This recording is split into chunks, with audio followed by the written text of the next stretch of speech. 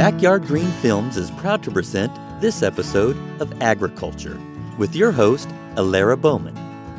Alara and her husband Rick travel throughout the land in their travel trailer, which they have nicknamed Bessie, bringing you stories about their travels and the people they meet.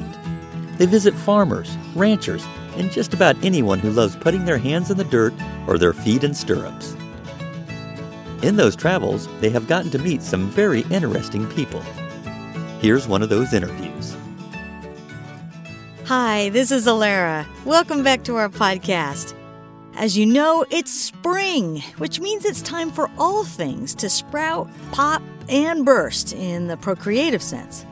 Planting or plowing season, chick season, calving and foaling season, or lambing season. Those are just a few of the chaotic periods that are going to be in someone's wheelhouse right around now. And mud season, of course. That one is big. And tornado season, too, right now, damn it. I wish that particular season would leave everyone alone already. Our thoughts this week are with all of you who live in that area of the United States. I'm probably just wimpy, but I'd take a California earthquake over a Midwestern tornado any day of the week. You gotta be a sturdy soul to live in that region. Okay, well, let's stick with the cuter side of things today. We're quickly approaching the Easter holiday, so some people are headed for church, some to the backyard for colored eggs, and some to the barn, some to all three. But no matter what things you think about at this time of year, cute marketing campaigns or the nitty-gritty of a birth canal, you can't get away from fluffy sheep at some point in the mental meandering. Lambs and peaceful green pastures and frolicking and all that kind of thing.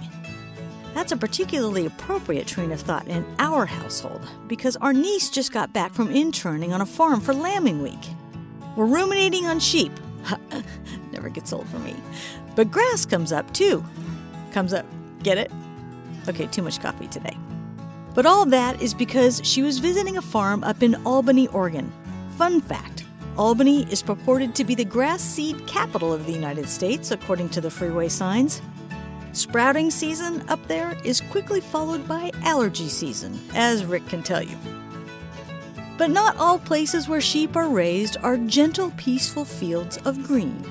As a matter of fact, some of those places where they live are a little bit harder to get to, and they might require a sturdier animal altogether. Not that sturdy and sheep are necessarily opposites, but sometimes it's like the difference between a Lamborghini and a Land Rover. One type in a category just takes to off-road conditions a little bit better than another. We're going to talk about one of those hardy breeds today, and the family that raises them. We're bringing you a conversation on the previously little-known-to-me critter called the Herdwick sheep. We found out about these compact little ovines last fall at the New York State Sheep and Wolf Festival, aka Rhinebeck. These quiet little guys were in a vendor booth for the Helder Herdwick Farm, run by Erin Brott and her husband Ray. If you go to their farm's website, it says that they are home of the champion American Herdwick and the only fully documented and registered flock in North America. As we talked about before in our podcast, it's really hard to get a new breed established over here in the U.S. these days, and these people know it well. But Erin took the time to have a quick conversation with us about it. This is one of those farms we really hope to support, so please follow the links in the podcast description to see their website and to see everything their farm and family has to offer. I'm leaning toward the felt-wrapped bells, which are supposed to be cat toys, but the fidget girl in me sees an addictive opportunity. Now, just to clarify, they spell their farm's name in a very Welsh-sounding way, Herdwick with a Y, as opposed to Herdwick with an I, Herdwick, which is how the breed name is technically spelled. Gotta say, I kind of like that creative thing. It brings a smile to my face. And it also brings thoughts of the mountains of Wales to mind. When you hear more about this sheep, those mountains might come to your mind too. According to the site visitwales.com, they like their mountains rocky, rough, and tough. And this sheep would probably make it there beautifully. This creature is sturdy, on the smaller side, and it looks pretty unassuming. But in actuality, these little guys are not originally from Wales. They're from the Lake District. That's up in the northwest part of England, probably within 100 miles or so of James Herriot's stomping grounds in the Yorkshire Dales. Herdwicks were said to have been introduced to the region by the early Norse settlers around the 10th century during the Viking invasions. Wikipedia states that 99% of all Herdwick sheep are commercially farmed in that Lake District area, so they're a pretty specifically located heritage breed. That much of a concentrated population can make them vulnerable to things like outbreaks of foot and mouth, and in 2001 they lost 25% of the population to that disease. But if you want a sheep that's said to make it in bad conditions, this is the one. Their wool is pretty durable, and the insulating capacity is said to be amazing. Here's a wild anecdote that's attributed to Hunter Davies in a book called A Walk Around the Lakes. Supposedly, this protective layer of wool is so good and the sheep are so hardy that they've been known to survive under a blanket of snow for 3 days while eating their own wool. I gotta buy that book to read it for myself, but that's a pretty impressive quote, Mr. Davies. These little guys are physically interesting looking, but it also seems as if there's something going on in their brain, at least from my perspective. I know, all the sheep people are shaking their heads at the thought of sheep and deeper thought in the same sentence, especially if you have to work with them a lot and you're in a hurry. Purely from the outside, though, for some reason, all the pictures of them that I've seen leave me thinking that they're looking at me and saying, "Yes, what do you need? I have other things to do." Some of them are said to be pretty friendly, so even if they do mean business, they're not all snobs by any measure. They're one of those breeds that has a mouth shaped into a constant smile, so you're tempted to smile with them. There are a few farms in Britain that are making it on ecotourism, and you can sit for hours surrounded by the friendly critters, petting to your heart's content. But they are one of those animals that looks a little bit different from the rest of their general group. They're smaller sheep, set squarely on wider set legs. They're kind of the sheep equivalent of a hobbit, in my opinion, or something in that ballpark. Or something even wilder than that. Remember that old school toy called Willy Willy, where you have a man's face on a piece of cardboard and you use that little wand to put iron filings in and give him a really humongous spiky beard? Imagine if you took a silvery white sheep and it was magnetized everywhere except the head and legs from the knees down, and you dunked it in iron filings. That's what these things look like to me when they're unshorn. Maybe a chia pet comes to mind too. Lightish or darkish brown coat sprouting on some, and grayish on others, but silvery white head and feet on all. They call that whitish shade hoar-frosted, by the way. The rams have horns, and the ewes are naturally polled. And they're like a toy in another way. The babies are mostly born black, and they get lighter as they age. It's just like magic. And their claim to fame? Okay, well, you'd think it'd be from being around Britain for 1,000 years after coming over on Viking ships, but these are known to many as the Beatrix Potter sheep. She had quite a few on her numerous farms, and not only won prizes for her sheep, but she was active in the Herdwick Breed organization over in Britain. If you'd like more information on the breed and you haven't gotten your fill from the Hilder Herdwick Farm website, you can also go to the Herdwick Sheep Breeders Association website at www.herdwick-sheep.com, where you can get all the technicalities of the breed standard from the British perspective.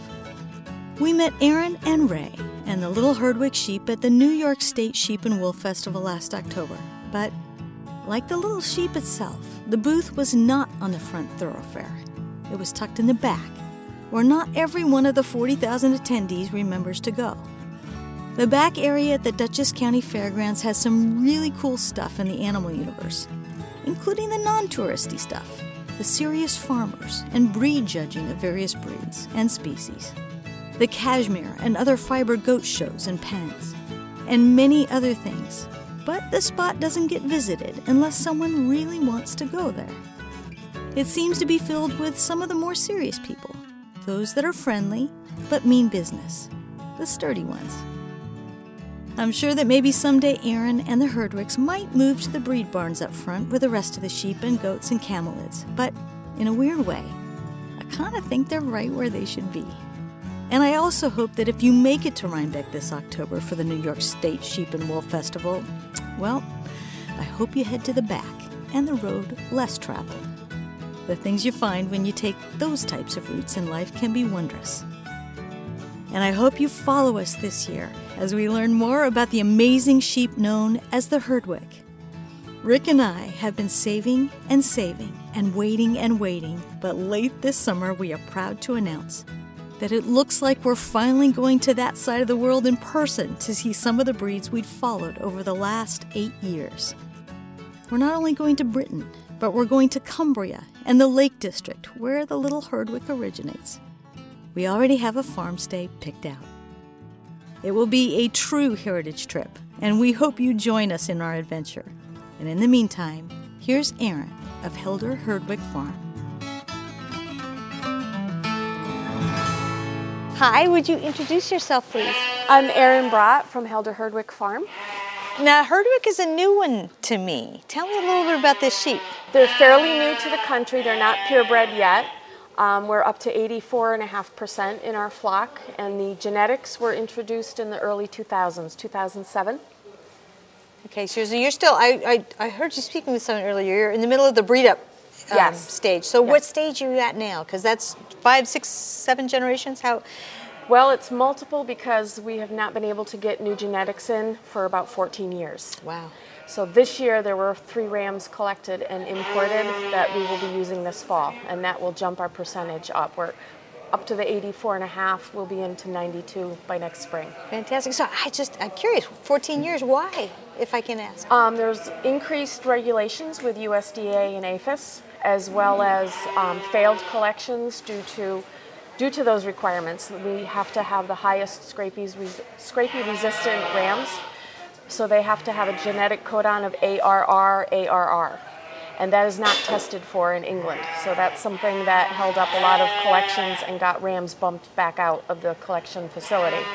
In addition to a couple of disease outbreaks, such as Smallingsburg and blue tongue, shut the doors for a couple of years. And then the original importer kind of gave up after those struggles, so we were finally able to get it started again last year. Yeah, that's not an easy road to walk, is it? No. Yeah, or trot, depending on which way you look at it. So I'm looking at the name, and can I assume that's Welsh? Actually, we divided where our farm is in the Helderberg Mountains. So Helderberg is Dutch for clear mountain, and Herdwick, which is based from the Nordic word Herdvik in England, which means sheep pasture. So we combined them and switched the I from the breed name for the Y. So Helder Herdwick to us means clear mountain sheep pasture. Now, my grandfather is shuddering at that because he was from Belgium. But yes, we forget that there's. I mean, think about the textiles that came out of that region, the Low Countries. Yes, quite a few. So now, tell me a little bit about this sheep. You were mentioning earlier that they should have white faces. Yes. So these are a higher percentage. They're 77 and above. So they are showing the typical color of a yearling Herdwick. This is Aster and this is Frida. So they're born as lambs, a solid black, technically, and their first summer, their faces and their legs turn white. And you can see some of the lambs have already. These were born in the spring, and their faces and legs are already white. Very fluffy looking sheep. Now where does this fall on the softness hardness scale? It's coarse. It's very yet they look so soft. Yeah, well, they're fluffy. All wool can be cushy. It is primarily used for rugs in England as well as outerwear. Herdwick tweed is a famous fabric made from Herdwick wool. The fleece itself contains 4 different fibers. It has wool, a guard hair, hemp, and a heterotypic fiber, which is said to react to the animal's environment. And we do see in the hotter weather, they do tend to shed out some fibers in the heat. Now, smaller ears and a little bit of a smaller, like a Roman nose thing going on there. Almost, yes. Now, the small ears are derived because they've evolved for centuries, they don't really know how long, in the highest mountains of England, northwest England in the Lake District, Cumbria. So the smaller ears resist frostbite, and they do survive with their coat that they grow upwards of 3,000 feet with no shelter during the winter. Wow. Wow. And So very this is hardy. and can I assume then that their nutrient requirements are smaller at that point in time too, they're because very, they have to. Yes. Yeah. They get fat on weeds and very sparse vegetation. So it's actually a very sustainable breed, which would be very good to be increasing right now. I am right behind you on that one. Would you recommend this sheep to other people? Absolutely. They're much easier to handle because they are a primitive breed. They're still a smaller size. So they're lighter weight, easier to handle, plus they take less input. They're easy keepers, low input. And do you have to shear them every year or Yes. every 6 months, or how fast does that wool grow? We do it once a year. That gets to about 6 to 7 inch staple by then, which seems the hand spinners like that, and it makes a beautiful yarn. Yeah, I'm looking at your hat. That's lovely. Yes. Beautiful color. Thank you. Yeah. Now, if people want to find you and your farm, where do they go? On the internet, we're at helderherdwickfarm.com, and we also have an online shopping from that site, and we're also on Facebook as Helder Herdwick Farm. Wonderful. Well, I just appreciate you speaking with us. Thank This you. is a new breed for me, and that's always a lovely thing to find, Yes, isn't it? yes. Life is interesting. Thank you so much. Thank you.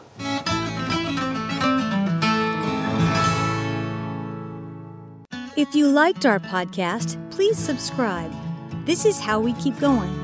And please ask your friends to join us. Please also feel free to post any comments or questions to our social media sites. You can find us on Twitter, Instagram, and Facebook under Backyard Green Films. Thanks again for listening.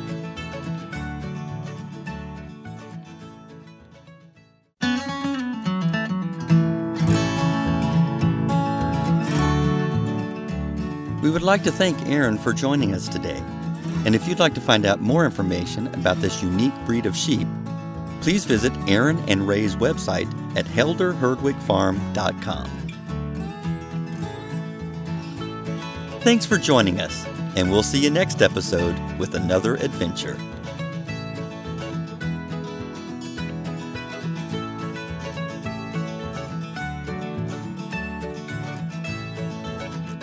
You have been listening to Agriculture with your host, Alara Bowman. Please tune in for upcoming episodes from our travels. I'm Rick Bowman, your behind-the-scenes editor. Until next time. This has been a presentation of Backyard Green Films Productions. All rights reserved. Copyright 2023.